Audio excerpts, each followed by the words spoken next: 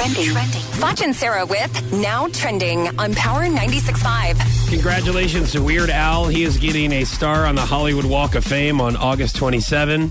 I thought he already had one. It's been around for a while. I know. I always think about this whenever we hear someone that gets a star. It's like, what? I really thought they would have already had it by now. What's one of your favorite Weird Al songs? I don't have one. There's one that Kingston sings all the time, but White and Nerdy? It's a parody to Riding Dirty. Riding by Chamillionaire. Oh, yeah. No, I don't think that's it.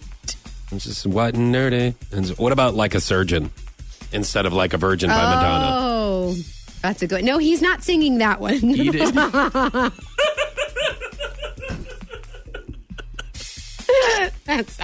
Thanks for asking. Why aren't you singing it?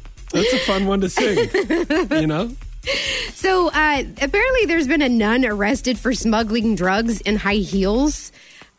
She had cocaine in her high heels, and she tried to smuggle them into Australia. Customs officials at the Sydney airport apparently stopped her and found the drugs. Was she really a nun? By the way, she was from Missouri.